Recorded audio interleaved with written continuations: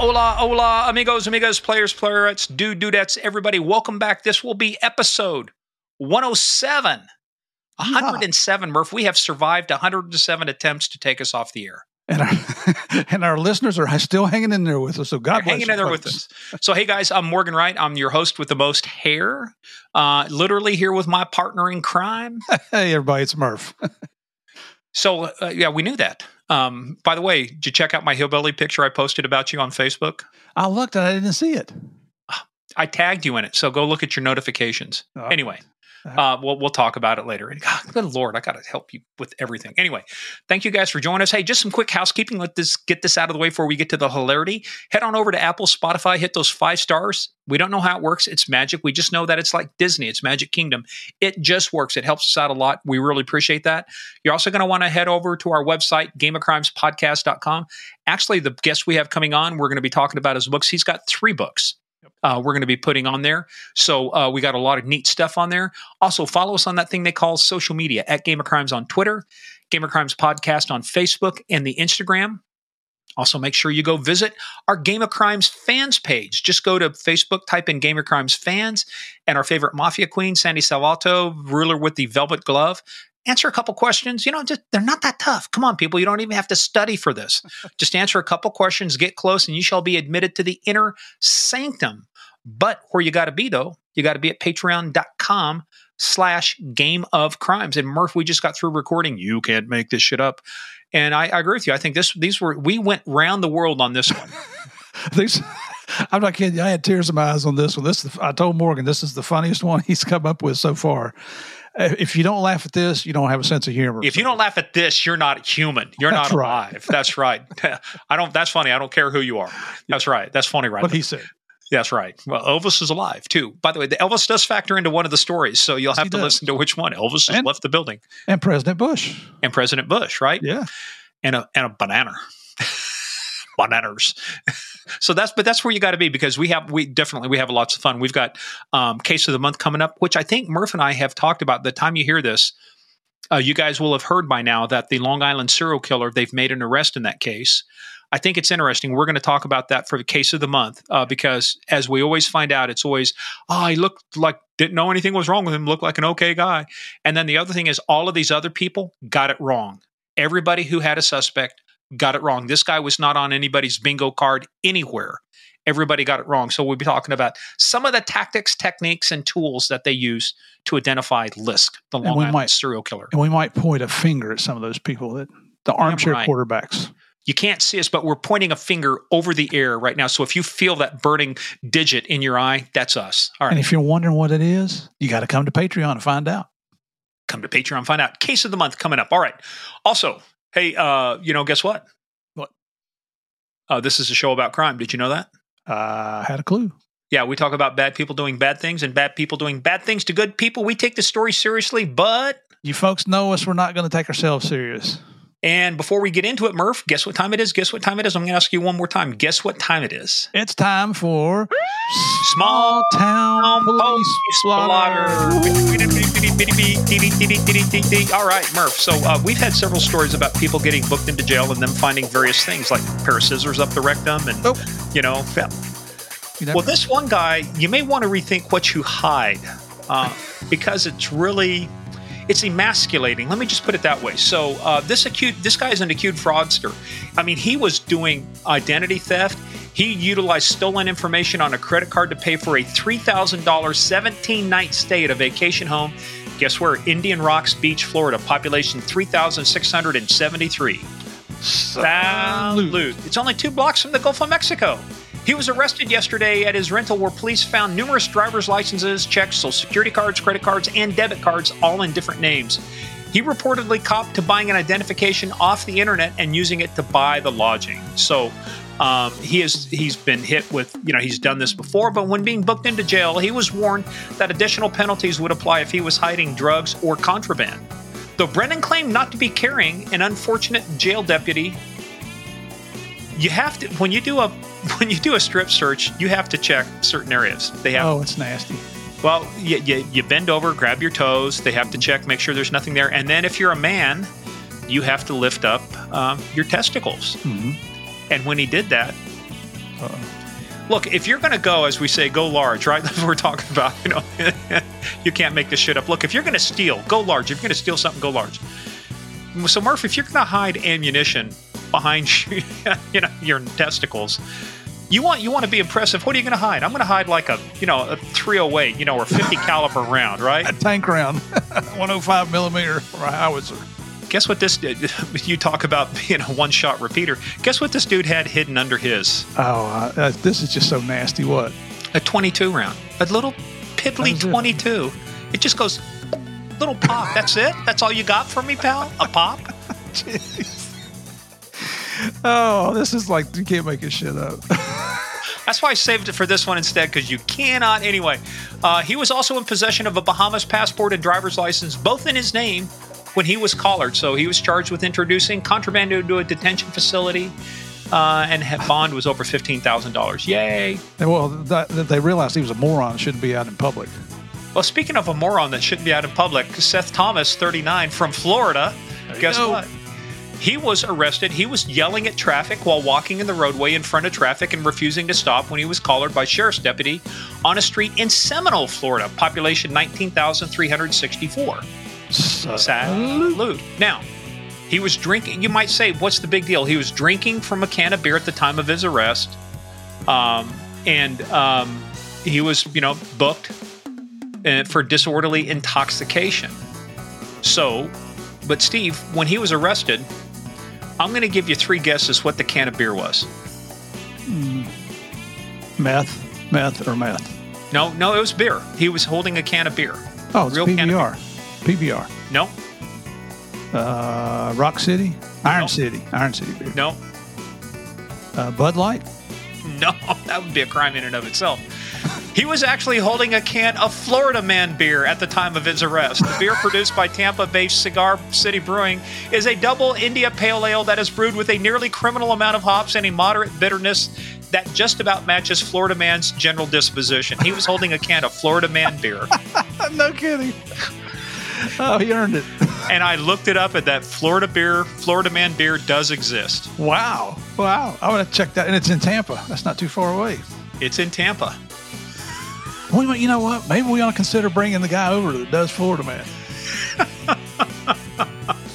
Just that's something to look at. Well, Steve, this next story, again, this is in Florida. This one's in Daytona Beach, so it doesn't really, not too small. But I just thought it's not just the story, but it's the facts about the story. So 2 people, Anastasia Krecher and Alexander Dillman. Krecher is 19, the woman. Dillman, the man, is 26. They were arrested after lifeguards reported them seeing, there's a drink called Sex on the Beach. Apparently, they took it literally. They were having sex on the beach. Mm-hmm. Lifeguard reported that Krecher and Dillman had sexual intercourse.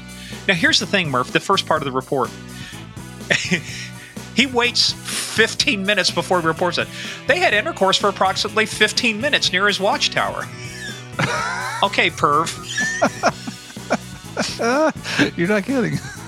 So anyway, the lifeguards contacted them and told them they had to leave. That would have been good, except they didn't leave. And what did they do? They went to a nearby stairwell where a sheriff's deputy encountered them in complete nudity. Now, initially, she denied having sex on the stand. She reportedly said the pair left the beach to find someplace more private. So anyway, you'd think this is the end of the story, right? They're charged with indecent exposure, a misdemeanor, and booked into the Volusia County Jail. Dillman was also charged with resisting arrest for refusing to get into the squad car. However, that's not the end of the story, Murph. Uh-oh. They have priors. Krecher, the female, Anastasia Krecher, is facing an aggravated battery count for an earlier incident Monday, just a few days before, where she struck a female acquaintance with a metal beach umbrella tube. The victim told cops that Krecher, who is known as Molly, acted belligerent and exposed herself to beachgoers all day. So she's already in the habit of exposing herself, but this is the clincher. Mm-hmm. But actually in May, this follows up. She was arrested following a bloody altercation with a male friend at a Daytona Beach resort. The victim told cops that his relationship with Krecher had been of a sexual nature as they film adult videos together. Shock! However, neither party views their relationship as dating. The man claimed that Krecher bit him in the groin and punched him in the head. While the bite caused significant injury to his genitals, the victim told police he did not believe it caused any permanent damage. Oh. Okay. Let's just move on. That's just moving painful. on.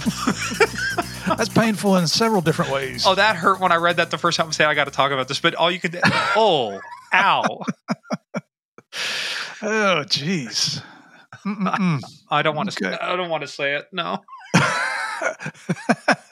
This is not Patreon. Be careful. I know. Okay, I'm not going to say it. Anyway, all right, back to our regularly scheduled hilarity, right? So let's set this up. So this is pretty cool. This actually, part of a genesis came out of episode 90 with TJ Webb.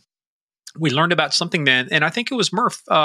You'd actually had the contact to talk about our next guest, Jason Redman. Yeah, we got the, actually it came from Lou Velozzi, who was one of our original guests on the whole show. He's episode 4. Yep.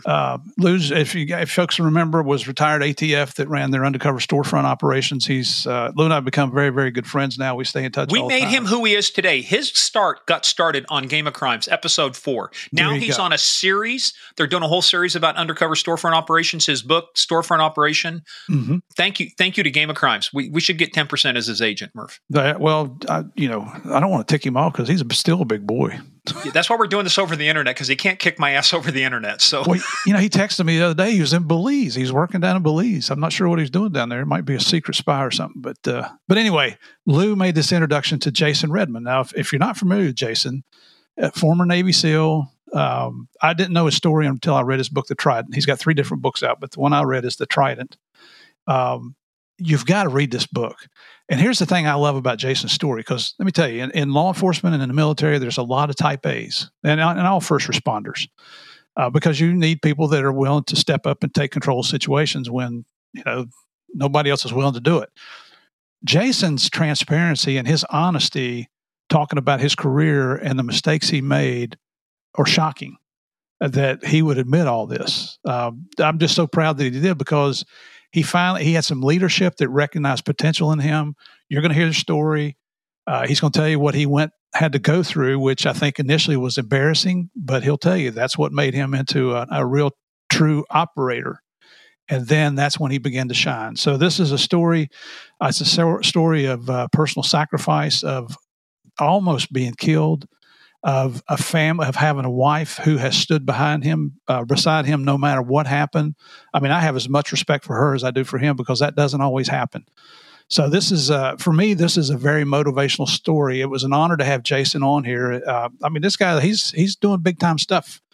For him to take time and join us here on Game of Crimes, we truly appreciate you doing that, Jason. And he looks prettier than you do. I will say, even with everything he went through, he's a pretty guy. Well, I'm not going to dispute that.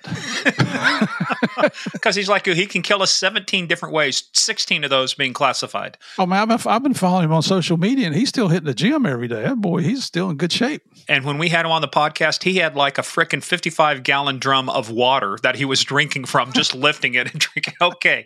Anyway, but Murph, we can't get into Jason's story. We can't talk about his books. We can't talk about everything he's doing until I ask you, are you ready to play the biggest, baddest, most dangerous game of all, the SEAL-friendly Game of Crimes? Yeah, baby. So everybody get in, sit down, shut up, and hold on. I think you're going to love this story, man. This is a story of sacrifice and survival. Bring on Jason. Hey, players, just a quick programming note. There was an unfortunate set of technical errors, not on our end, but on the platform end, that created a couple of glitches. We think we've got them fixed, but you're going to notice some skipping and some pauses. Just please work with us on this. We think we figured it out, what happened on the platform, and it'll be much better for the next one. But right now, focus on Jason Redman and the message.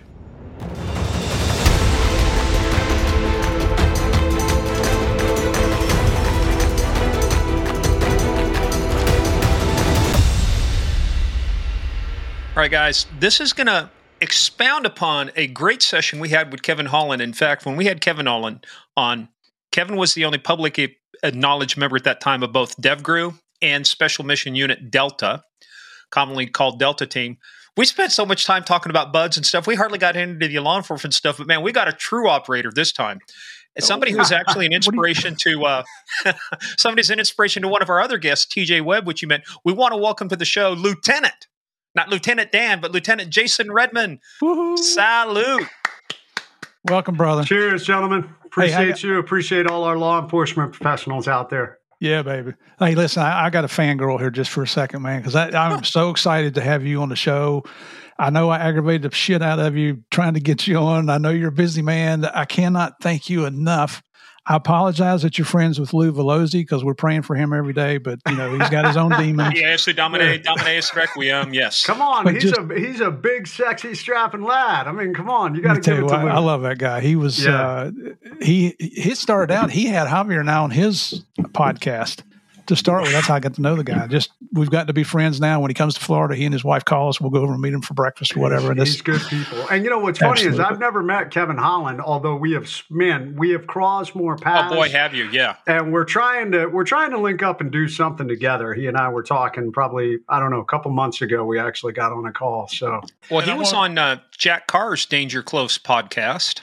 It was funny to listen to him because I was scrolling through some stuff and said, I know that voice. That's anytime you see somebody running down a road in North Carolina carrying a log, they're either a fool or they're Kevin Holland. Oh, it's what the hell is wrong with that boy?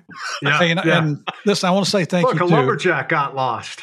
I got your book here, man. And thank you for the inscription here. Morgan, he says, let me read it to you. Morgan says, Murph, you're the best damn law enforcement officer in the world. Thank you so much for the sacrifices and putting up with Morgan's shit. That's exactly what it says, word for word. No higher honor. No higher honor.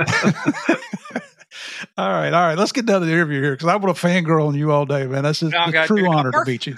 Murph, you're going to have to go change your pants again. Gee, many Christmas here, man. I might have panties on today, man. You just never know. Depends. Well, it depends. I might have depends. Is he wearing depends? Where are we going here? No, I was at his house when he had his knee surgery. He couldn't get up, so he said, "Hey, would you mind taking this to the bathroom for me?" I said, "Whoa!" But he didn't mind. Mind. That's a true brother. That's a true friend. That's a true friend. Yeah. I won't tell you the definition of a true friend. We're going to try and keep this somewhat family friendly. But anyway, let's talk about you, Jason Redman. So first of all, kind of just real quickly, what was your background? What made you decide we would talk with guys and girls out of law enforcement, Cosa Nostra, thing of ours? How did you get started? But with you, where did you come up with this idea to join the Navy? I mean, were you watching The Village People one day and you saw the song In the Navy and you said, I got to do that? I mean, what was it? You're absolutely right. The YMCA song, and I couldn't decide with a name like Redman. I was like, do I go become an Indian chief? And later people told me, no, you're not allowed to do that. So the only other option was to go in the Navy. But wow, firefighter was cool too. But come on now, come on, whoa, firefighter. All right, okay, you crossed the line. Interview over. All right. The reality is, I came from a family of service. So my dad served. I grew up listening to the stories of. My grandfathers on both sides served in World War II. My great uncle was killed in World War II. He was a pilot, flew in the Pacific Theater and was shot down. My grandmother, my dad's dad was a very decorated B-24 pilot. And I remember learning stories about him as a kid, flew all 25 of his missions, 7 air medals, Distinguished Flying Cross, actually crash landed. They got shot down and he managed to crash land his plane in a snowfield in Yugoslavia, and he and his team evaded back to Italy. Everybody made it back, so he got the Distinguished Flying Cross for that. So I just grew up with this from a young age. All I ever wanted to do was be on the military. I wanted to be a pilot. I started out with that. I saw Top Gun, and I was like, dude, I am so Tom Cruise. See, Top Gun is the equivalent of guys that go into DEA watch. I watched Miami Vice. I want to be Sonny Crockett. Damn right. See, if I had been a little bit younger, Miami Vice, I was right on the cusp. Yeah. But Top Gun, 11 years old, saw that movie. I was like, my grandfather was a pilot. I'm going to be a pilot. There you go. And I don't know, somewhere a couple years later, 12, 13 time frame, years old, we lived on a farm in North Carolina. I liked being outside. I liked running around in the woods. And oh my God, another North Carolina guy. We were just talking about Kevin Holland and his Paul. I'm going to have to ask you about the carrying a log too, you lumberjack. Okay, I blossomed late, so I was probably carrying a stick. It wasn't quite a log then. Yeah. Where at North Carolina? Down south of Fort Bragg, a little town called Lumberton. I know Lumberton very well. The Lumbee Indians. So, yeah, not a whole lot there. But, not much. So yeah, that made my dad one day say, I got really interested in, started learning about special operations. The Green Berets. I think I had read about long range recon patrols in Vietnam. That fascinated me. And one day when I was about probably 14, my dad said, if you're really interested in special operations, there's a group of guys out there called Navy SEALs. And my parents had divorced. I spent equal time down in the Virgin Islands with my mom, who lived down there. So I was a great swimmer. And my dad said, this may be what you want to look into. And there really wasn't a whole lot of information about them back then. Really not many books. We were still a few years away from the Navy SEALs movie having come out. Charlie Sheen hadn't busted onto the scene winning yet. Winning. Yeah. We're winning. That's right. So is that normal? No, that's Hawkins. He's part fish. So yeah, I don't know why, something about it. And I was probably the most unlikely candidate, at 14 years old. I wasn't a big athlete. I was the runt. Literally, probably I was 5 foot nothing and 95 pounds, about 14. You sound like Rudy. Rudy was 5 foot nothing. Rudy. I was that. And I mean, I think if anyone had heard back then, when I said, hey, I'm going to be a SEAL, I mean, people laughed at me. But the one thing that makes SEALs and special operations is, I think there's two things. One, you have the ability to endure pain and discomfort longer than the other person. And two, as you get further along, your ability to process information rapidly in chaotic environments. And at least the first one I was good at, man. I could take a beating. I didn't know it yet, but I could. And at about 14, 15, I said, well, I got to start doing stuff to make myself tough. Well, wait a minute. You said you could take a beating. Is that when what did you do? Did you intentionally go out and get your ass kicked by people, or what happened? Some of that. I mean, I joined the football team, this 95-pound runt, joined the football team. You were the football. I was. I got my ass kicked on a regular basis, but I loved it. And I just, I went all in. I started wrestling. I said, well, I should probably wrestle. So these were the things that I started doing to build myself up. And probably about 16, I walked into the recruiting office and said, hey, I want to be a SEAL. And there was an old crusty, the epitome of the crusty boatswain's mate. And for those that don't know the Navy, the boatswain mate, they're practically the pirates of the Navy. These are the guys that work on the decks. It's the oldest rate. It goes all the way back to the very beginning of the Navy. They're the guys that, basically run the anchors and the lines, and they paint the outside of the ship. And this guy was as crusty get, tatted up from, both sides. From a rank standpoint, is that like an E4, E5, E6 for those in the middle? He was an E6, so he was a boatswain mate first class. And this guy probably had come out of, he was probably over 20 years. So he was one of these guys. The fact that he was still an E6 after 20 years tells you something. Yeah, this guy had probably been busted multiple times. And he was one of these guys that told you exactly what he thought. And he told me exactly what he thought. Get the hell out of here, runt. You're never going to make it. You'll never be a SEAL. And he chased me out of the office. And for whatever reason, that didn't deter me. I kept coming back, and he would chase me away until finally, about the time I was 17, he switched out with another recruiter by the name of Henry Horn. And Henry Horn was like, hey, man, if you want to be a SEAL, I'll help you. And he did. And that's how I ended up going down the path. I enlisted my senior year, September 11th, 1992 is the day I joined the Navy. Yep. That has a special meaning then for you. And crazy, because I had no idea. Nobody knew what that date meant. I sure didn't. And it wasn't until obviously many years later that it suddenly took such significance. But do you want to know the historical context of that? I'd love to. September 11th, 1683, the Gates of Vienna. You guys can go look it up. That's actually the day Germanic and Austrian forces stopped the final incursion of Islamic forces into Europe, and it was called. Hey, Murph, this is sorry. You have to be a student of history to understand this stuff. So, but you can go look it up. 1683, Gates of Vienna. The significance is my oldest son was born on 9/11 of 93. No, 70. Shit, I can't remember. 79, he's an old fart. I can't remember. Man. I was about to give you the dates of my daughter's birthdays. Okay, I'm going back to sleep now. You go back to sleep, Murph. We'll have an interview here. Yeah.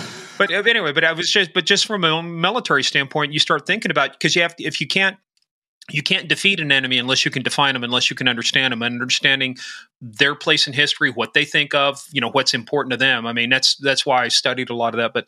But you joined, so that was your join date. So were you in a delayed entry program then, coming out of high school? Yep. So I joined the beginning of my senior year, and once I graduated, I headed off to boot camp in the summer of '93. Where'd you go? I went to Orlando. So before Orlando is no longer, I think they closed in '95 because now all Navy boot camp is up in Great Lakes. So I went to Orlando, and then from Orlando, I headed to Virginia Beach. So the first time I got to Virginia Beach was in late '93. I got there and I went through intelligence, A school, MOS school for the Army veterans out there, but basically your job within the Navy. And back then, the SEAL teams didn't have a direct pipeline. You basically had to qualify with a job in the Navy.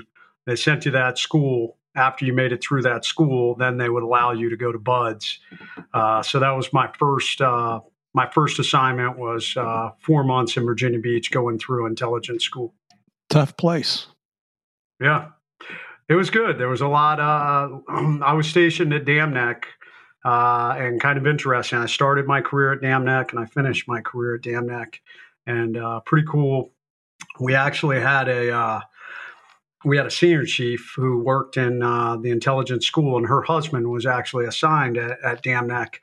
And all of us that wanted to be SEALs, he would come kick our ass multiple times a week through the brutal, Virginia Beach winter. I remember one day in, January, February, he took us for a run in and out of the surf. And I remember coming back to the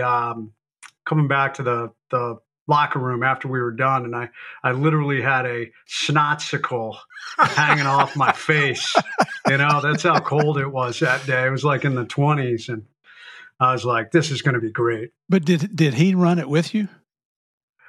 He wouldn't. I mean, he might have gotten in the water with his lower body, but he was not getting all the way in the water. He was getting us wet and sandy, and it was good. It was good. The Virginia Beach winter water is not as cold as Pacific Ocean water, although it's very cold. Coronado. Yeah, I mean, the beach East Coast water gets nice and warm in the summer, but it is frigid in the winter. You're down in the 30s and 40s. Well, I love it. I love it there because when you go over on the DevGru side, you've got the mess hall there. Now, this is now. You've got the mess hall there, but right outside, they've got that like airport hangar thing with all the weights and the tires. So it's like while you're sitting in there eating, you look out and you see people working out, and you're like, "Well, damn, should I be out there working out, or should I be in here chowing down like I'm having? Maybe I need another salad, yeah, or another entree or dessert." So, did you pick intelligence, or was that picked for you? No, I picked it, and like many young knuckleheads, the recruiter sold me on you'll be like James Bond. And kind of funny. Yeah, I mean, right. Huh? Yeah. I was assigned to, after I graduated, I was assigned to the headquarters unit for the East Coast SEAL teams, and I worked in the intelligence shop. And basically, I worked in our classified library. So all I did every day was like inventoried publications and catalog classified stuff. And I was like, maps. I was like, this sucks. James Bond, my ass. I'm a glorified librarian. And but it was good. I learned a lot. I want to ask you a question about that, because there was that one of my buddies is a major with the National Guard Bureau. He's an information security officer. And after this deal with this Texera, this kid, the National Guard unit in Massachusetts, came out. This is kind of just a little bit of a tangent, but I get to call an audible here. Why do you think it's so difficult now to get people to adhere to, you have a security clearance, you just don't share this shit? What has changed between your time, our time, and now to where people go, oh, I'll share top secret battle plans. I'll share this. I'll put them on a Discord server. I'll share them with, what's happened is we don't think it's not an issue of age. It's that, yeah, he's pulling up. I think this. And I think holding up my phone, I think this and the loudest voices make the most noise. And there's a loud voice of people out there who feel like everything should be transparent. And they fail to understand why we have classified, we classify things to protect our methods, our sources, our people, future operations. And I think that the younger generation is coming up and believes in this idea, oh, I'm a better member of society if I'm more transparent. And I don't think they've been involved in the military apparatus long enough to fully understand, hey, what you're doing is actually, it's compromising all kinds of things. It's compromising future operations. You're compromising lives. It's so dangerous. Yet there are people, and a lot of the American public believes this. Oh, I'm an American citizen, so I should be entitled to all this information. And it's just not true. That's the word, entitled. Yep. So we have to protect this information. It's one of the things. There's a running joke right now that every SEAL has a book, and I'm guilty. But I also worked very closely with our community and said, hey, what can I talk about? What can't I talk about? And I was constantly going back. There is a individual at every command or at a parent command called the special security officer, and it is their job to protect all the classified information at that command. So I would go to them. The command knew that I was writing this book. I went to them in the beginning. I went to my commanding officer. I went to my master chief and said, hey, what do you think about this? They said, we like it. It's humble. Go ahead. Let's make sure we're doing it all right. So probably every few weeks I would meet with the SSO and I would say, can I talk about this? And he would say, no, yes, good. So I think that's the difference. I think there are people out there who do it right and understand, hey, it's good to get some of these stories out. I think that is a positive thing. But there are others that don't do it right. And then there are even others on the extreme end of the spectrum, like this kid from the National Guard, for whatever reason, decided he was going to leak all this information that's very damaging. Hell, you look at our politicians right now. It's amazing to me, their hypocrisy, and I don't want to get into politics, but you look at, Clinton got away with classified information, but now the reverse side, they're going after Trump for this. I go back to after the briefing, and I can't remember which senator it was, but we were tracking bin Laden through his satellite phone, and they didn't really know that till a senator came out and frickin' spilled the beans. And the other way we were tracking him too, and a lot of people didn't know that till somebody leaked it. Every time he would do a video, rather than doing the backdrops that they did, he'd be behind a rock or whatever. There was this expert who understood rock formations. He could tell you where that rock formation was. And we constantly shoot ourselves in the foot with doing this, because the reason I kind of got into it, I'm glad you mentioned the book before we get too far astray, but the guy, was his name Bisonet, the other SEAL that wrote the book about, what is the view of the community when somebody goes out and does a tell-all like that without going through channels? I'm friends with all of these guys. I don't agree with what they did. I'll tell you that. You will sign a document that says you're not going to talk about these things. So once again, there's a right way to do it and there's a wrong way to do it. And some of the guys didn't do it the right way. That's the bottom line. I tried to make sure I did it the right way. Even now, when I still do public media stuff, I reach out to the command, the headquarters command, and I say, hey, I got asked to do some media stuff. What is our messaging? I want to make sure we're aligned with that.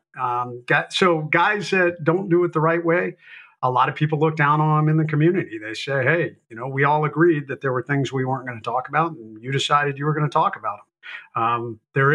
You can justify it all you want, but at the end of the day, you said you weren't going to talk about those things. And maybe taking credit for things they didn't really do. I don't know if that's the case, but it seems like it is in law enforcement. And Rob tries to, and some of the guys try and say, hey, that we were all part of a team. And that is the funny thing about it. Anybody who's done extensive house clearing, close quarters combat knows that you have no idea where you're going to end up in that house by the way the room flows, by what, enemy contact you encounter in a room. People are going to get sucked into that. You're going to blow by that, depending on everything related. Everything changes with every target. So you never know where somebody's going to end up. So it really is, it really was the luck of the draw, the guys that ended up on that top floor in the bin Laden raid. It was not only that, but it was actually bad luck, because one of the helicopters, the Night Stalkers hit the tail rotor. And so the team that was supposed to go in didn't. And so you always have a contingency, right? So then the contingency was the next team steps up and goes through, if I understood my history right. Which is always going to be the case. I mean, we're always going to have backup plans. And I mean, the flow through a target is so fluid. We oftentimes we call it that ball of fire. I mean, it's just flowing through a target and you never know where you're going to end up. You don't know, obviously sometimes we know the layout of a building and sometimes we absolutely don't. So you have no idea what that flow is going to look like based off the interior of the building and the problems you encounter. Okay. Hey, Jason, Murph, you guys hold on for a second. We've got, again, I've been using this product for a long time. Want to talk to you about an exciting new thing that's coming out from Grammarly. So, Steve, a lot of the things that we do involves a lot of writing. We write for work, we have to write a lot of stuff, right? So this is one of the things I love about this. When I'm struggling, when I have to think about what is it I need to do, how do I improve my productivity? Yep. Guess what? Grammarly Go now helps you tackle these projects. It's a new product that brings the capabilities of personalized AI, artificial intelligence, to the Grammarly experience. And I'll tell you, man, it's if you want to look professional, and I'll give you an example. I'm currently talking to 2 different organizations about becoming a member of their boards. And when I provide things to them, I want it to sound professional. I don't want it to sound like a third grader, right? And Grammarly Go has been so instrumental in making my writing sound more professional, offering suggestions of which I'll take about 99.9% of those. And look, I've been under, like I said, I've been under the gun. Where the other thing too is when you're writing for multiple press outlets and other stuff like that, you want to be creative. You don't want it to sound like it's just a boilerplate where you're giving the same story. So One of the things that helps me is it really helps me enhance my creativity about the things that I'm writing. And that way I get to accomplish more. And the cool thing about it, when it offers you suggestions, it'll change the color of the word or the sentence. And all you have to do is hover over it. If you want it, you just click on the suggestion, and there it is. If you don't want it, there's a little dismiss, and you keep rolling. It absolutely does not slow you down one bit. No, and look, guys, you can get ideas, unlock. This is the other thing, too. You need some inspiration? No problem. Save time with AI. Get instant drafts or outlines with Grammarly Go. Man, it can even help you plan out your whole itinerary, believe it or not, for your next vacation. That's pretty cool. And think about this. If you were trying to find a new job and you've got to provide a resume or a bio or a CV, you need Grammarly Go. I'm telling you, it will put the professional touch on there for you. Yeah, and look, sometimes I've only had a couple hours, like I said, to finish stuff. Grammarly Go helps me rewrite until I'm satisfied it's going to meet the quality that I know our PR teams need. And you're going to love this. The best part, it's free to use. So you guys will be amazed at what you can do with Grammarly Go. So go to grammarlygo.com/go to download and learn more about Grammarly Go. That's GRAMMARLY.com/go. Okay, let's get back to the story. And that's the whole thing is that's why I heard somebody joke one time, why are there 26 letters of the alphabet? Because you need to have 26 plans. There's plan A, B, C, D, It's training on that stuff. I was impressed though too. I read the book with Leif Babin and Jocko Willing just on, extreme ownership. But what I was amazed with is how much detail went into the planning. It's like, Murph, you were talking about some of the ops plans you did. You'd go out and do things. Everything had to have an op plan. Just the level of detail and work that everybody thinks you just jock up, you put stuff on, you go head into a vehicle and you start blowing shit up. And it's like, if you knew the hours of prep before that had to go into before you could even set foot on the ground somewhere, right? Well, and the sad part is that became necessary because when you did do it off the cuff, that's when people got hurt. It's a perfect example is my partner got shot in '89, and Kevin Stevens, who we had on the show, which he just had a birthday yesterday. Happy birthday there, brother. But, he got hit twice with .45 caliber slugs, and the informant caught a .357 right in the throat, and he never made it to trauma center. That's what happens when you don't do it the proper way. So I'm sure it's the same with you guys, Jason, that rules come about from mistakes that were made in the past. Yeah, lessons learned in blood, we say. And I will say, I think the SEAL teams, what's interesting is we might have even overplanned prior to 9/11 happening. We would have contingencies on top of contingencies on top of contingencies, COAs, course of action 1, course of action 2, course of action 3. And what happened in the war is, targets changed, but the mechanics of the target didn't. Lock down the exterior, take down the interior. later we started looking at, do we, based on the intel we would collect on target, do we flex to another target? What's our next plan? So the mechanics would be the same. So the timeline of planning got a little shorter because, when you got good at what you did, you started to figure out, hey, some of these things are the same. Now we would look at it like, I remember there was a target that we took down, that there was a very long distance we had to cover, several hundred yards to get to the target building. And we really were worried about, well, what if they what if they have a crew serve weapon inside this house as we're trying to cover these 200 yards of open terrain? And when we were looking, about every 25 yards, there were sewage ditches. And we were like, well, if the shit goes down, get in the shit. That was kind of what we joked about. And, for either forward or back, you had a 2-3 foot ditch. Better to be alive and shit than dead by belt fed. So those are the things that you would start to look at, that was more, okay, we have a plan for this to deal with it on the fly based on this specific target. And it's amazing what you can hide behind and how small you can become when lead starts flying downrange. Even a curve is like, curve, hey man, that's there. I can take a curve, man. Yeah. I can hide behind this rock. Damn this right. tree. This very small rock. Very small. Yep. Hey, just on so we're going to get into the story, but just before we talk, on average, you talked about moving. How much would you weigh? And then by the time you got your gear on, how much extra would that weigh? In other words, how much are you normally carrying when you went out on an operation? Probably 40 to 50 pounds was the average for most guys. I mean, by the time you have your body armor, whatever extra gear you were carrying, water, weapons, radios, the average was probably about 50 pounds. If you were on a longer mission, like in most of our missions in Iraq that I was doing, they were short. We were going in, we'd hit a target, we'd either fly in or drive in, and we'd be in and out. Usually we'd go in at night and we'd be out before sunrise.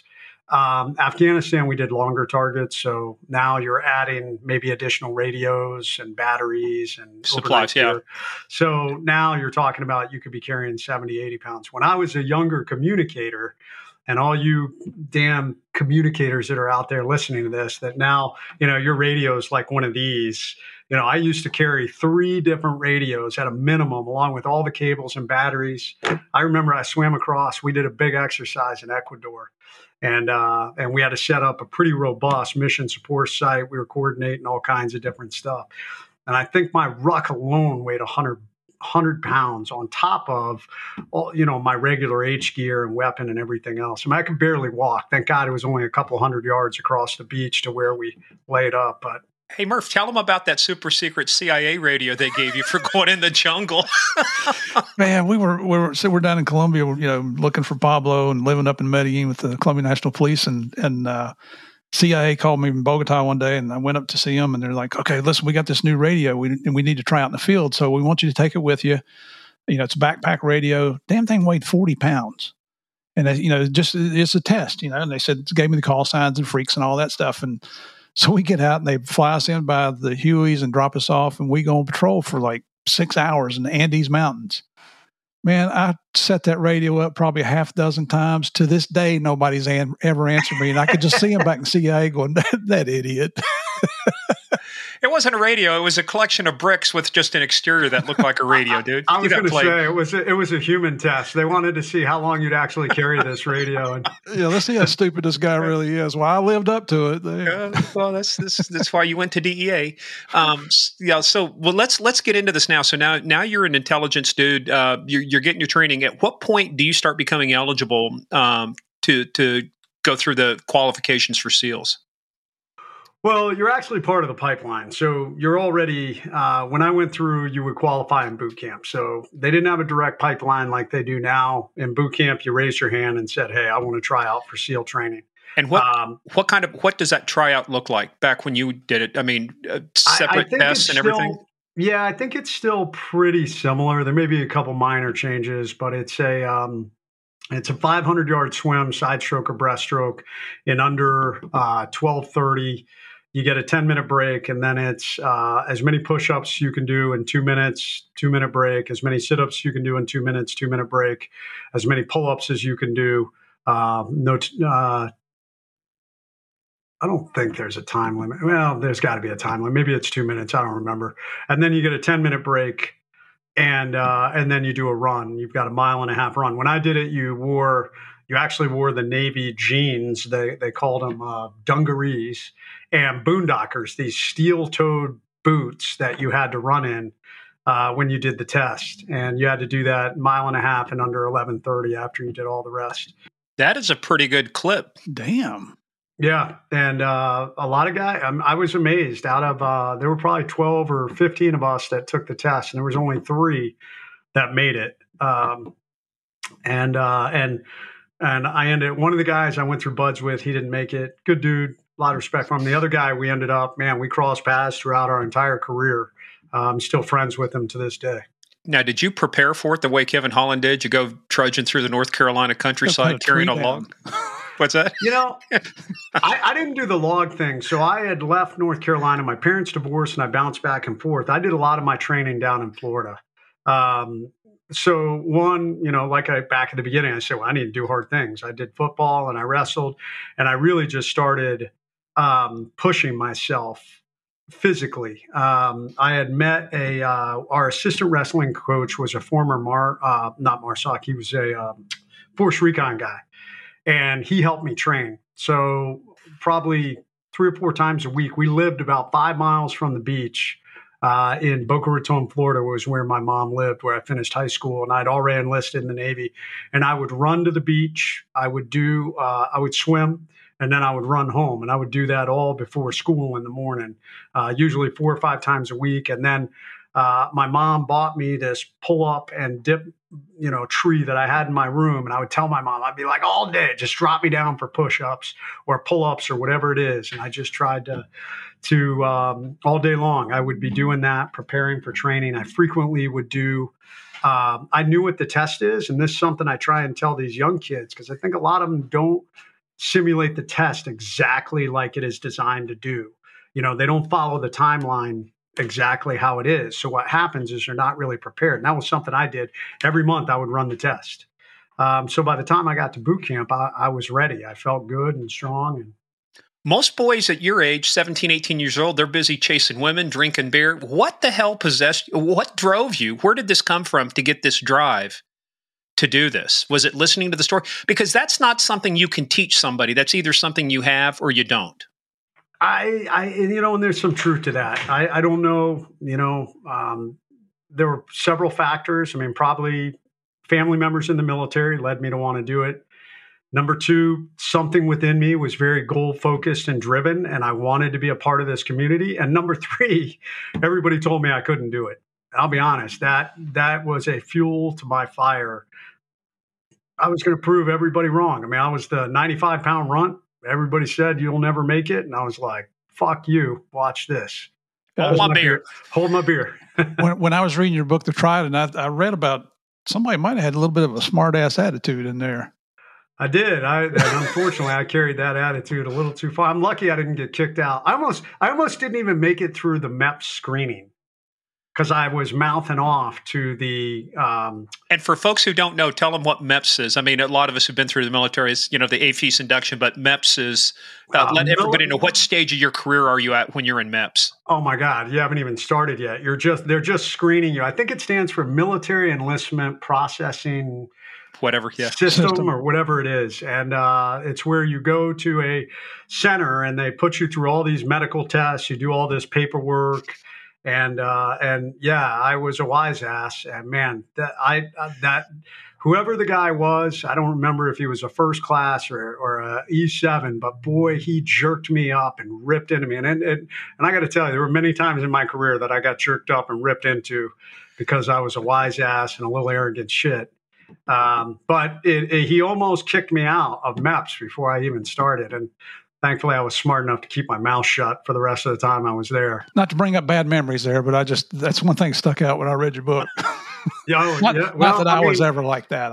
It led to my downfall. I mean, that's what I love. People who haven't read my book, what they don't realize, I think everybody thinks, oh, this is going to be another SEAL book. This guy pounding his chest, talking about what a great, how he was Achilles. And that's not my book. My book is a story of failure, how I crash and burn failed as a young leader. and really had to reinvent myself and grow up and mature and humble myself. And, that's really the story of my book. Well, and real quick, actually, before you say something, I wanted to bring that up. We forgot to mention that there's 3 books. You've got The Trident, The Forging and Reforging of a Navy SEAL Leader.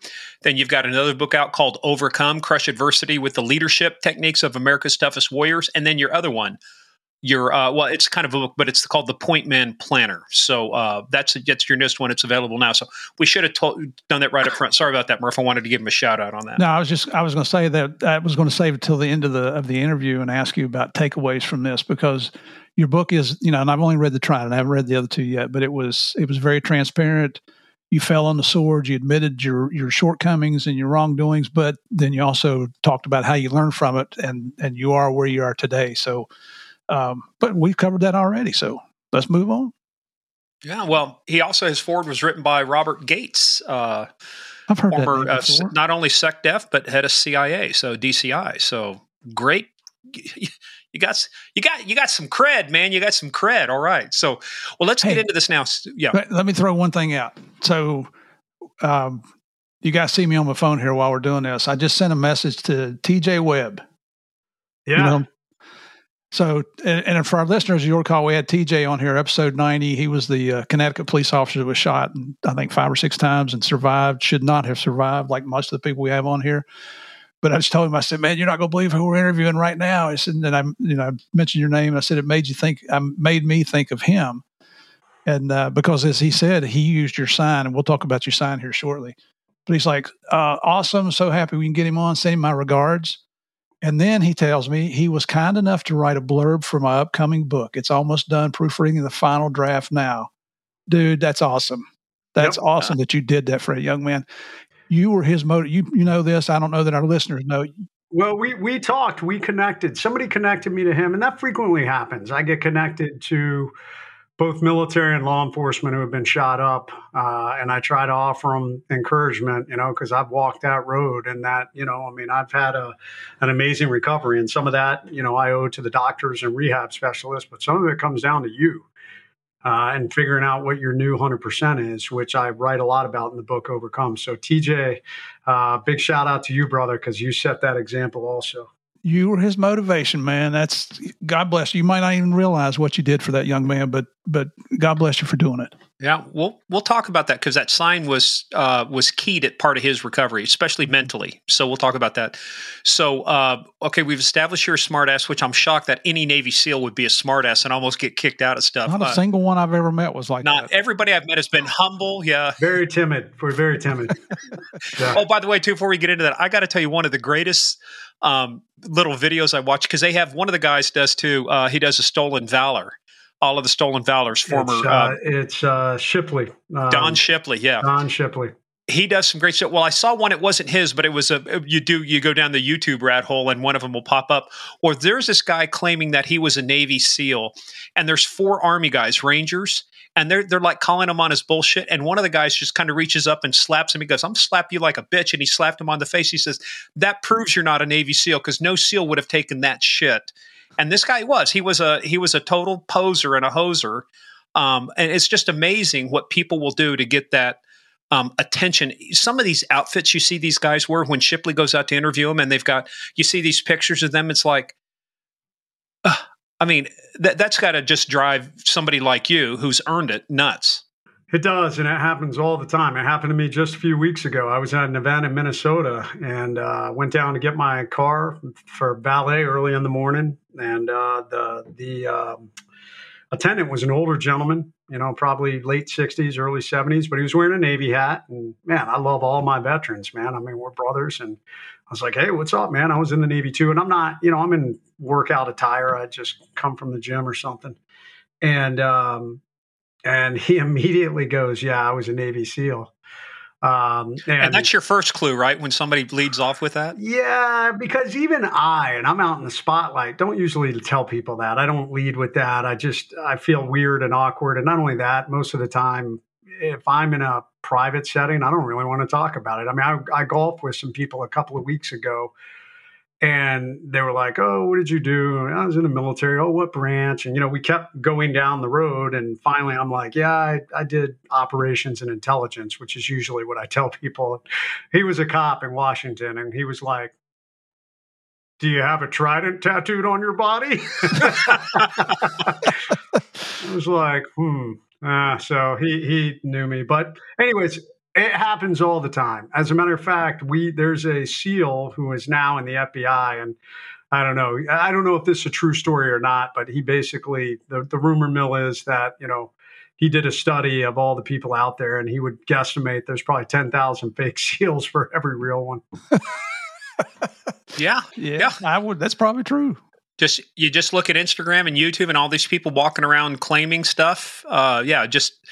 Those are crimes too. I'm glad that they've started criminalizing a lot of this. Well, it's only a crime if you if you financially benefit from it. That's what a lot of people don't understand. Because I talked about this on my I do a weekly, I call it Monday Muster, and I talked about that guy, and there were a lot of people who were like, "Oh, he should go to jail." This guy did turn out to be a veteran. And I see this a lot too. Veterans who make up a story about being special operations. I'm like, why? You serve. Be proud of your service. I mean, just because you didn't do special operations, you shouldn't be embarrassed. And I just think it's sad. It is a discredit on. I got a lot of buddies who are no longer here, and you were discrediting them who really earned it and died for it. Yeah, I still live in Northern Virginia. Murph abandoned me, you traitorous bastard, moved to Florida.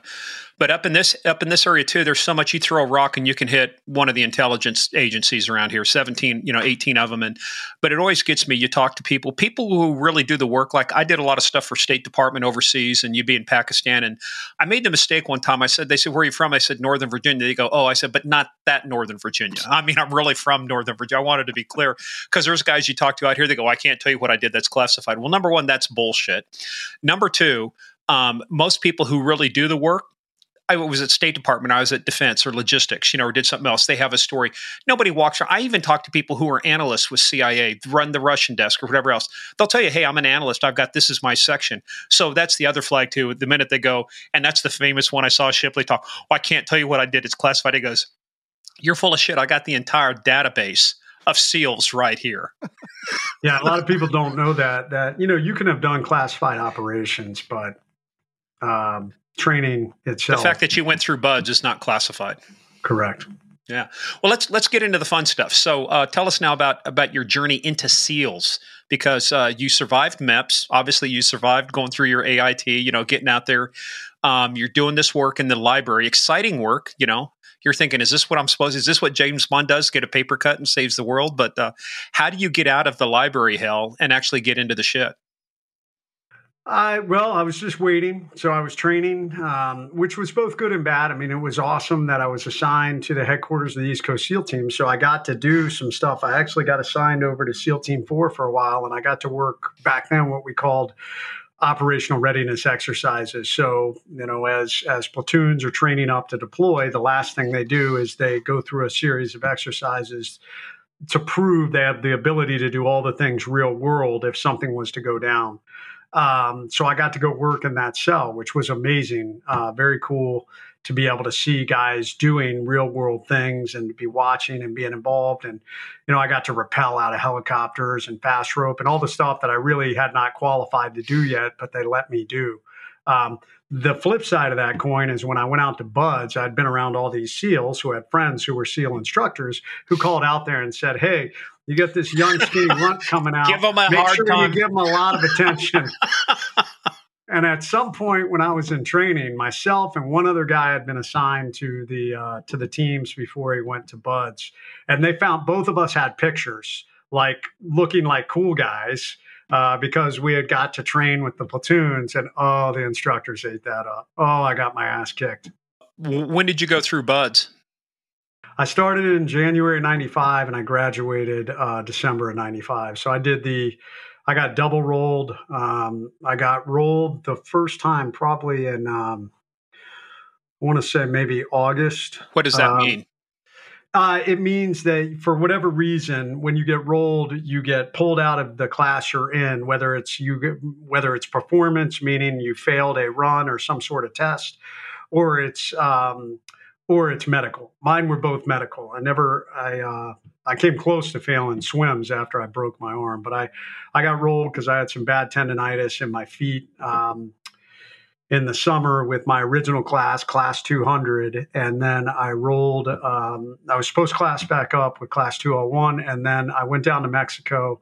And the story that the instructors got was I was rock climbing and fell and broke my arm. The real story was I was drunk off my ass. And I mean, everybody knows this story now. I think it's in my book. But I was drunk off my ass in Rosarita, I believe, and tried to do a flip off the boardwalk. These young Mexican kids were doing flips off the boardwalk, although, you know, their body alcohol content was 0, and mine was probably at least 5. You know, there might have been 3 kids doing flips. I saw 50. And I was like, I can do that, and broke, you know, clean break, both bones. So thankfully, I think the instructors liked me enough that they allowed me to roll back one additional time, although it was with a caveat. My cast came off only 2 weeks before class 202 started up, and they were like, we don't care. You're classing up with 202. So, you better figure out how to be ready 2 weeks after you get your cast off. So I had to continue to work out really hard leading up to that. But even then, my arm was pretty weak. I failed almost every swim until finally they paired me with one of the faster guys in the class. Jim Hoy, if you're out there, I wouldn't have made it through. I wouldn't have passed those swims if it wasn't for you. He was a great guy and a great swimmer, and he would just scream at me the whole swim as I'd try and keep up with him. Damn, sounds that's like amazing. A wife. What? Sounds like a wife. Don't say it too loud, Murph. Have you ever read David Goggins' book, You Can't Break Me? I haven't yet. I'm not asking you. Chance to read it. Yeah, I'm not talking good or bad. All I'm saying is, but he did say something in that I thought is exactly what you did, and I think that's one of the leadership lessons they found out is that you've got a really good team, you got a good leader, you got good people. And one thing they're trying to do is even up the teams, right? So that people, because sometimes you get other teams, crews that would fall way back.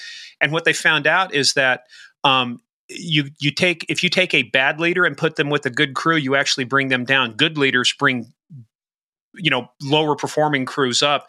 And it really, I mean, that was one of the lessons that stuck with me when I look at this. So much of this boils down to leadership. I mean, exactly what you're talking about, your pal. Leadership. That's what you were failing the other swims, but why is it that you failed the other swims, but you managed to do it with this guy? And I think a lot of it was just the leadership. Yeah, the right motivation, pushing through. It's interesting when you're by yourself, you'll hit these mental barriers, but somebody else can push you through those mental barriers, that discomfort. And he was setting a pace and made me keep up. So, which is awesome. I mean, he helped me, make it through training with after I was weaker with my broken arm. So, and the interesting thing, I tell guys all the time, this was a flaw that I had when I became a leader later. I felt like, I've got to be great at everything. And you're never going to be great at everything. I've been fortunate enough now to be able to speak to all the academies except for West Point. Hopefully West Point will happen sometime in the future. But I would tell all those guys is, hey man, you're going to have strengths as a leader and you're going to have weaknesses. And there are going to be guys who may be better at you than everything. That doesn't make you a bad leader. As long as they see you're killing yourself and achieving your 100%, people are going to respect that, follow that. And, that was something that I began to learn further along in my career. Well, I personally pulled your approval to speak at West Point when Navy beat Army last year. So, I mean, sorry, man, that was me. So when Army beats Navy this year, you'll be invited back. So just let you know. Go ahead, give him a double. That was a great win in honor of Commander Bourgeois, who had died and played on the Navy team. So that was an unexpected win. We did not expect to win that, but man, it was a tough season. Niamata I keep pronouncing. I mean, he's gone now, so I mean, it's like but he'd kind of run his course. Good guy, but like even the Navy's kind of like Notre Dame. That's how I did my graduate work at. My dad actually taught ROTC at Notre Dame during the Vietnam War, and but I mean, that was like you go to places like that. Navy expects to win, especially in the areas of football. That's what they do, So a couple tough seasons. Anyway, we'll get past football. So let's talk about you finally graduate. What now? I got to tell you real quick. Sorry, this is divergent. We have a drinking game. If I go off on a tangent, you get to take a drink. But I actually had the chance, because he was out here in North Virginia, to meet, before he passed away, Richard Marcinko. And it was funny. This has been probably 12, 13 years ago. And I'm asking him because he created SEAL Team 6, credited with that. And I remembered the answer to this day. And I'm thinking, that's the way you got to think about the problem. I said, what? There's only 3 SEAL teams. Why'd you call it SEAL Team 6? Because he said, because I wanted the bastards to worry where 4 and 5 was. And I thought, perfect. Yeah, what a perfect answer, man. Yeah, that guy, really impressive. Marcinko's Rogue Warrior, yeah. An interesting guy. I've met him, did a couple of events with him, but the people either loved him or hated him. There was no lukewarm feelings about Marcinko. The guys, I worked with guys later who actually who worked directly under him, and they loved him. And there were other guys who hated him, but you can't deny what that guy did. To stand up a counterterrorism unit that was on the same par as Delta, who had many years, head start on us. Special Mission Unit Delta. According to Kevin Holland, Delta doesn't exist. Special Mission Unit Delta. I just wanted you to be factually correct. Thank you, sir, for correcting me. I would not want to be. I would not want to be misquoted. Hey, I can quote be all over Twitter. Jason Redman doesn't know what he's talking about. He's a fraud. Call Don Shipley. Yeah. For our listeners, when I'm calling out these doubles, he's getting a double middle finger from both of us. So what I'm talking about. You can see who was the smart ass, in my work too, Well, so, but let's talk about that though too. So, what SEAL team, when you come out, how does that work? Well, let me ask you this before we get out of buds, because Kevin gave us a whole masterclass on that, because I don't want to go back and revisit all of that. But for you, did you ever reach that point? Did it even cross your mind about ringing the bell? Sure. And I think anybody out there who says they never thought about ringing the bell is a liar. Buds sucked. How'd you push through it? Well, it's like anything in this life. You recognize that, hey, if I quit, if I give up, I'm not going to make it to the finish line. And Buds, if you ring that bell, I try to tell kids this that go through training now. There's only one thing you can control, and that's whether you ring that bell or not. Life's like this. We can't control all the external factors that are going to affect us in life, and no different in Buds. You can't control if you get an injury. Maybe there were guys who just their body density was so thick they would sink when we would do drown proofing. And those guys had a considerably harder time trying to figure out how to drown proof compared to guys who could fill their lungs and were a little more buoyant. You can't control some of those things. The only thing you can control is whether you ring that bell or not. And every guy that goes through training, everybody hits a breaking point. Training is designed to break you. That is, and for some evolution, you may be really strong at it, but there will always be an evolution that eventually will expose your weaknesses, and you will get pushed across that cliff of discomfort, pain, failure, whatever it is. And those are the points that guys end up saying, I can't do this. And they quit. For me, I hit that point at the pool on a Thursday night during Hell Week. And I thought to myself, this sucks. I don't want to do this anymore. I remember looking down at the bell down below. It was on the back of a truck. They bring it around to wherever you go during Hell Week. They make it nice and easy for you to quit. And I remember, I don't know if it was a buddy that said something or just I came to the realization, but I was like, dude, if you go down and quit, that's the end of this journey. You do not become a SEAL. You're just a quitter. And once you ring the bell, there's no mulligans. You don't get to do it over again, right? If you're an enlisted guy, you can come back after 2 years, which is hard to do because you're going to go off to the regular Navy, and the regular Navy, you're going to start working for the regular Navy. So I know a lot of guys. I have a good friend who ended up being a very senior, high-level SEAL Team 6 operator later in his career. It took him 6 years. He didn't quit, but it took him 6 years to get from the regular Navy to SEAL training. He had to re-enlist and keep pushing because regular Navy wants to hang on to good sailors. And usually good sailors make good Bud students. If you are an officer and you quit, you're never allowed to come back. Now, are the standards for officers and enlisted the same? The physical standards are the same, although the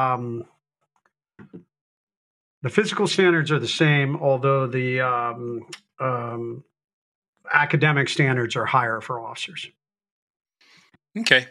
It's interesting because a lot of people think, you still got to be qualified from a physical standpoint, but if you're enlisted versus commissioned, there's going to be some people. I heard somebody say one time, it said, while the officers may shoulder the responsibility, it's the enlisted shoulder the burden, and they are responsible. They're the brawn. They're the ones who carry out the orders, to do those things.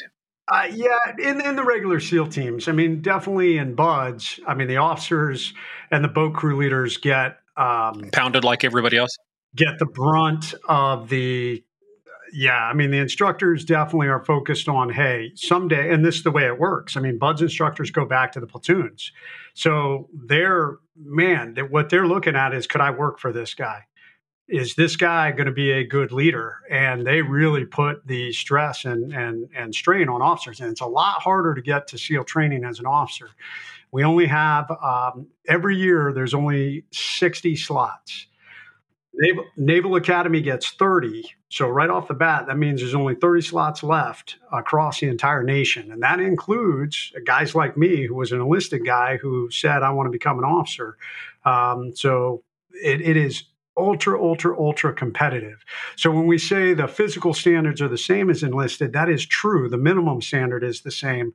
But I will say the criteria to qualify as an officer is significantly higher.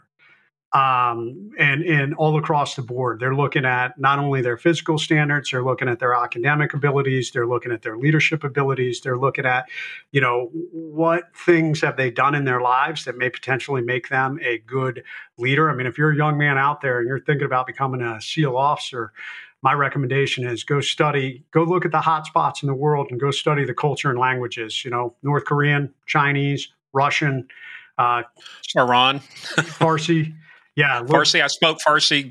My dad. Lived in Iran growing up. That's what got me in trouble. I spoke Farsi. Well, and those are the things that we're going to look at, because if we put everybody side by side and we go, hey, Jason Redman, he's qualified, he's strong enough, he's smart enough. Oh, but Johnny Boy over here, Morgan Wright, he speaks Farsi, and they're equal. They're going to pick Morgan Wright over Jason Redman. Not once they get to know him. That's my super secret skill. Yeah. Hey, but you mentioned something interesting. You were enlisted and you became officer like after about 10 years. Did you have to re-qualify for SEALs when you became an officer? I did not. Although now they have changed that. You don't have to go back through BUDS, but what they'll have you do is go back through. So BUDS is kind of like boot camp for SEALs. Basically, what does BUDS do? And BUDS stands for Basic Underwater Demolition SEAL Training. That is, there is no SEAL out there that's never been through BUDS. But BUDS basically teaches you how to be physically hard. So the first part is we just beat the shit out of you for roughly 7 to 9 weeks. Hell Week occurs in the first part. It is just designed to weed out people who don't want to be there. Second phase of BUDS is dive training. That's where you're learning how to be a competent diver so that you can go do real world combat swimmer missions. You learn all the basics of safety, dive physics, dive medicine, and how to conduct basic combat swimmer operations profiles. And then the third phase, they teach you how to be safe with weapons and explosives and things like that. Once you get done with that, you go to it used to be called SEAL Tactical Training. Now it's called SEAL Qualification Training. That's kind of like college. So you're starting to learn more advanced stuff. So if you leave the community for greater than 3 years, like I did going to school, now they're sending guys through a modified, the advanced training. You're going back to college because that training is updated and on a regular basis. Yeah, exactly. So you're getting the most current tactics. You're seeing the most current things. Now, you don't have to, the students are still getting their ass kicked because they haven't got their tridents yet. So apparently you don't have to do that. You just kind of stand by and wave at them as they get their ass kicked. But see, it's interesting because a lot of people, and not that I had the misconception, but I had to think about it when we were talking to Kevin.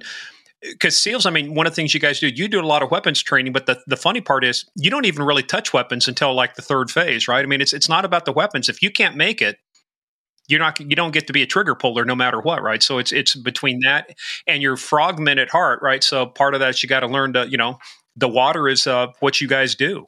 It is. Everything is around the water, and it just makes everything exponentially harder. I mean, people just don't realize coming from the water, salt water, sand, the corrosive effects. I mean, the effects on your body, the effects on your mind.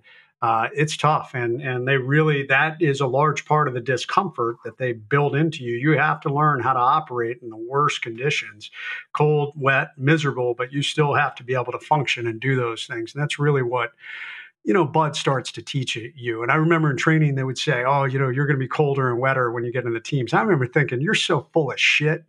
You're just saying that, I'm going to have the greatest gear. And man, they were so right. There were times in training where I was far colder and more miserable in platoon style mission training than when I went through Buds. So, but like you said, no, you don't touch a single weapon. You'll carry around shapes. So meaning it's not a real weapon. It looks like a weapon and it weighs the same. You may carry some shapes during earlier parts of Buds just to simulate things. But it's not until the end of the training that you get into real weapons. And that's probably the last thing that weeds guys out. Because if you are unsafe with a weapon or you're unsafe with explosive, which happens in every class. I remember going through basic training, Fort Leonard Wood, Missouri. This is 1979. All of our drill sergeants, combat vets, got the CIB, the Combat Infantry Badge. All have been to Vietnam. And they went in depth about when we're getting ready to, learn to throw grenades and stuff. They talked about, here's your foxhole. There's the chute. The grenade goes. Something happens. You kick it into that. It didn't happen with us, but it happened about a week earlier at one of the other companies I was going through training. But so what somebody did, they pulled the pin, they fumbled it, they dropped it, and the drill sergeant kicked it down to that foxhole, down into that shoot for the grenade. And had he not done that, man, it would have taken out 3 or 4 guys. And that guy did not make it. Apparently there were drill sergeants from 50 miles away flying in just so they could get a piece of this guy's ass. Nice. Yeah. Some people just aren't cut out. Hey, there's a great opportunity for you someplace else. We have the job for you, Yeah. peeling potatoes. Yeah. Follow me, son. So you get through all of this. You finally graduate. It's taken you a year because, like I said, you went through it a second time. But once you get out, what's that feeling like when you finally complete and you get that trident? Well, it doesn't happen overnight. I mean, when I went through, there was a probationary period that was a minimum of 6 months and up to a year. I think for me, it was almost up to a year. So you checked into the SEAL team. I'm shocked. Did anything having to do with you being a smartass or anything? No, it was everyone. Everyone went through this. And I'll tell you what, you had the old pipe hitters. We called them the E5 Mafia at the team. And it was their job to keep the new guys in line. And they made it very clear the second you checked in, nobody gives a fuck that you made it through training. So did everybody else here. You have to earn it. And right off the bat, they're like, go get wet and sandy. And you're like, dude, I just graduated, Buds. What? And you would go get wet. And man, so frequently you would be still playing all the reindeer games, but at the same time, you now were having to learn everything related to being a young SEAL. We used to have these boards. And you had a physical board breaking down weapons, dive equipment. You had to know everything about all our gear. And then you would have the oral boards where you'd be quizzed on everything we did. And you had to pass both of these along with completing other things, 10 jumps. You had to have a water jump, all these things you had to do before you got your trident. So by the time you got your trident, and we lost guys along the way, if you got yourself in trouble in town, you were gone. And I remember guys that graduated my class that got booted because they got themselves in trouble. So no going back to Rosarita and breaking your arm this time. No, and it's a miracle that I did not that I wasn't one of the guys that got myself in trouble. I will say I was probably smart enough not to be too dumb, but I was a young knucklehead. So by the time you get to that by the time you actually get to your trident after the end of 2 years or a year and a half, if you didn't get rolled back, but what's the attrition rate from the number of people who start till the number of people that finally get the trident? I mean, I'd say it's probably 80 to 85%. Buds is 70 to 80%. We probably lost 4 or 5 guys, I would say, who got themselves in trouble and booted. And by the time you get it, it's pretty amazing. I mean, back then we were still allowed to tack your trident on. It was a big ceremony. I mean, the whole team would line up and they would just, black and blue your chest as they, punched that trident in. But it was amazing. I mean, you were like, wow, I'm really part of this brotherhood. And you definitely felt like you earned it at that point. Although once again, you would be reminded, you're right. Hey, guess what, new guy? Every guy here, he's been through this too. Yeah.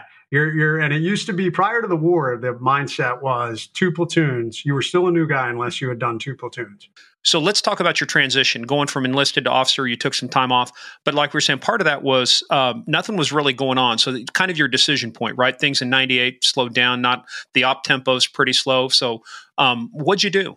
So I was at a decision point in my career. I could have screened for our next tier SEAL team, which I was thinking about doing. I think any good SEAL aspires to that. But I also was kind of like, well, what does the future hold? There wasn't a whole lot going on in the world. But how tough was that for you to be in school while all this other stuff is going on? You got buddies going downrange, people are deploying, and you're having to, it's like, how do you stay attuned to doing school? I'll be honest, and it was hard.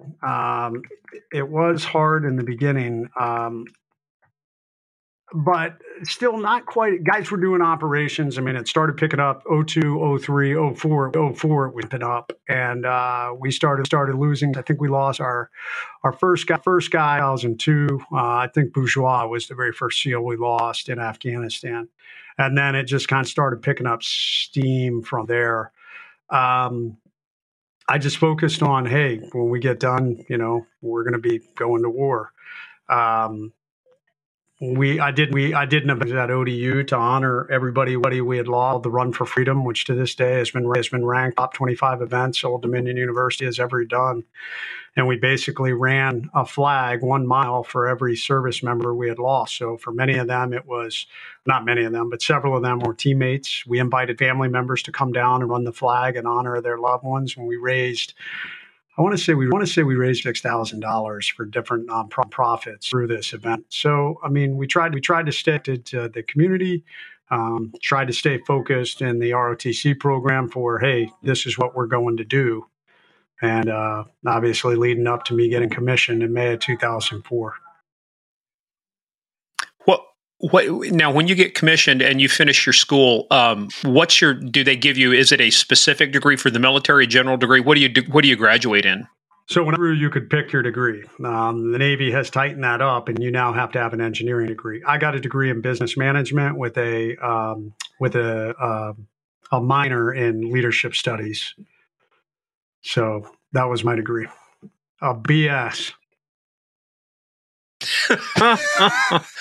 BS. Well, what were you doing during this time, though, to stay ready, to stay prepared for getting your commission and going back to the SEAL teams, going back to the teams? We worked out. I mean, fortunately, there was probably about 6 or 7 SEALs that were in the program with me. My 2 best friends, who we both got picked up to Seaman Admiral together that year.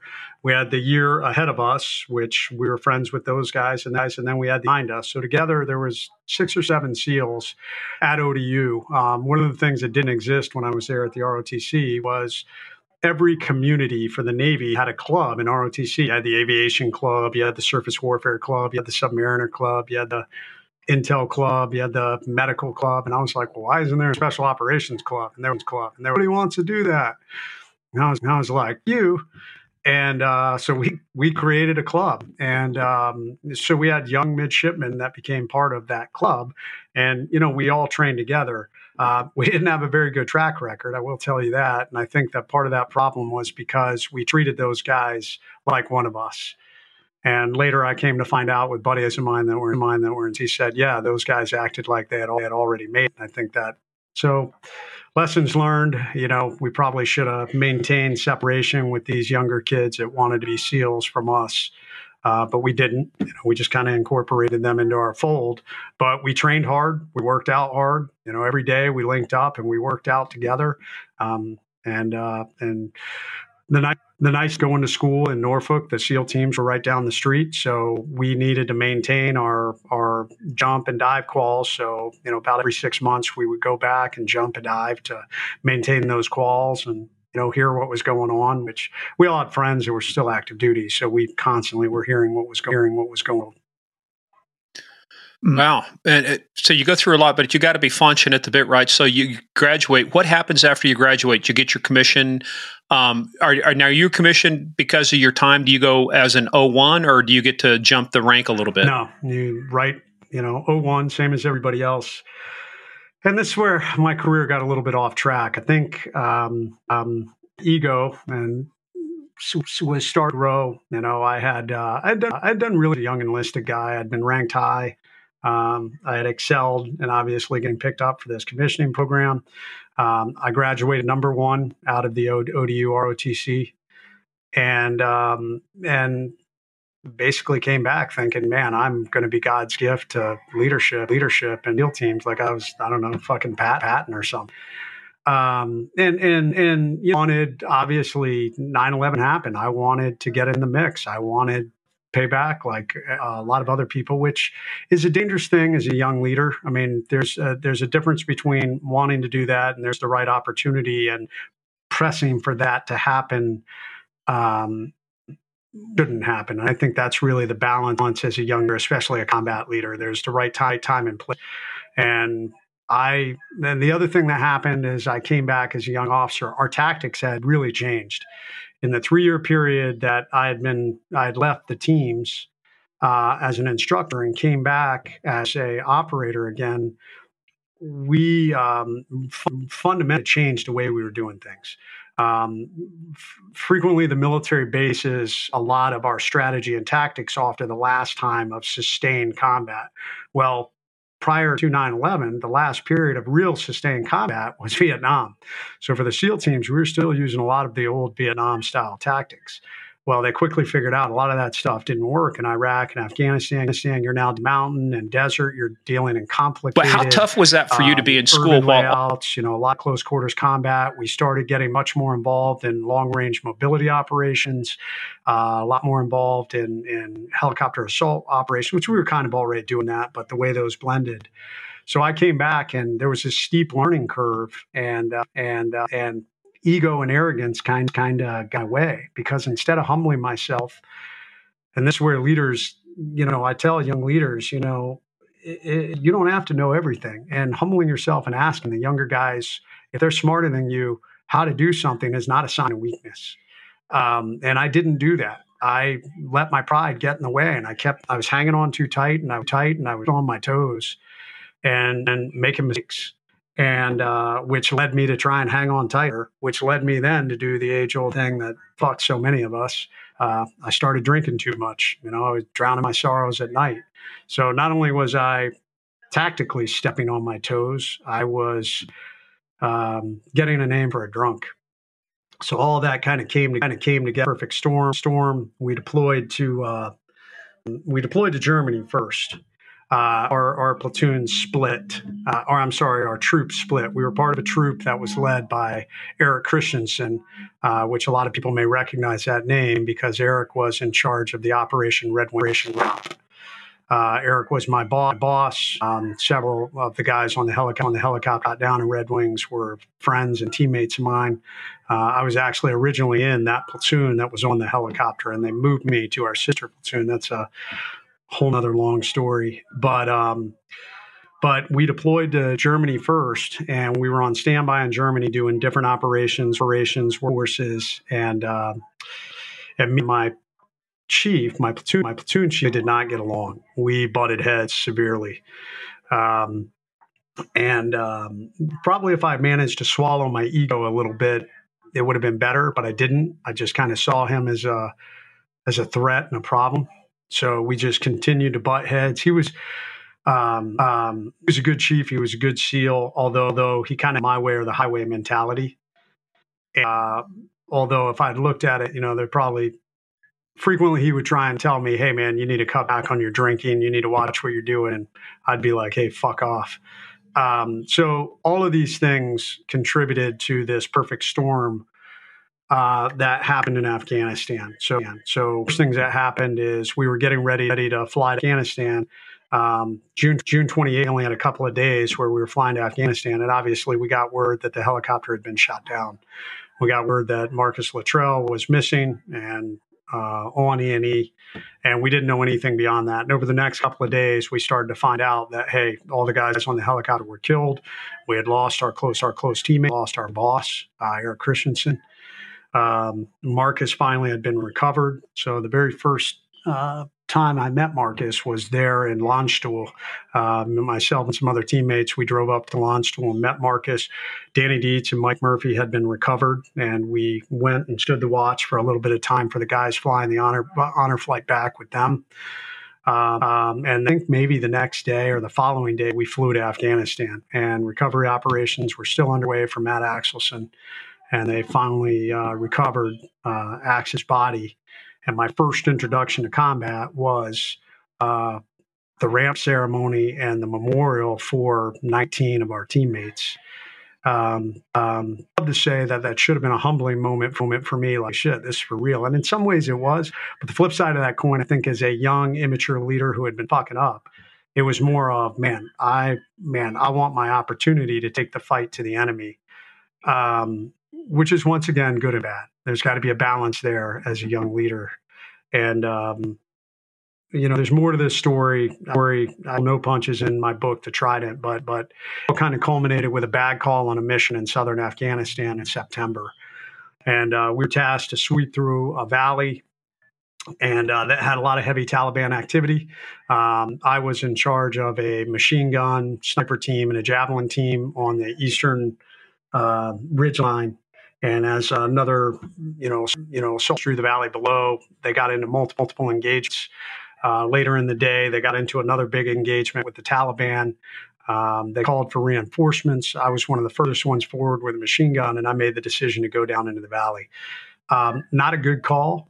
Why? Stop there for a second. Why? Because a lot of folks won't understand tactics. So when you say it's not a good call, what made that not a good call?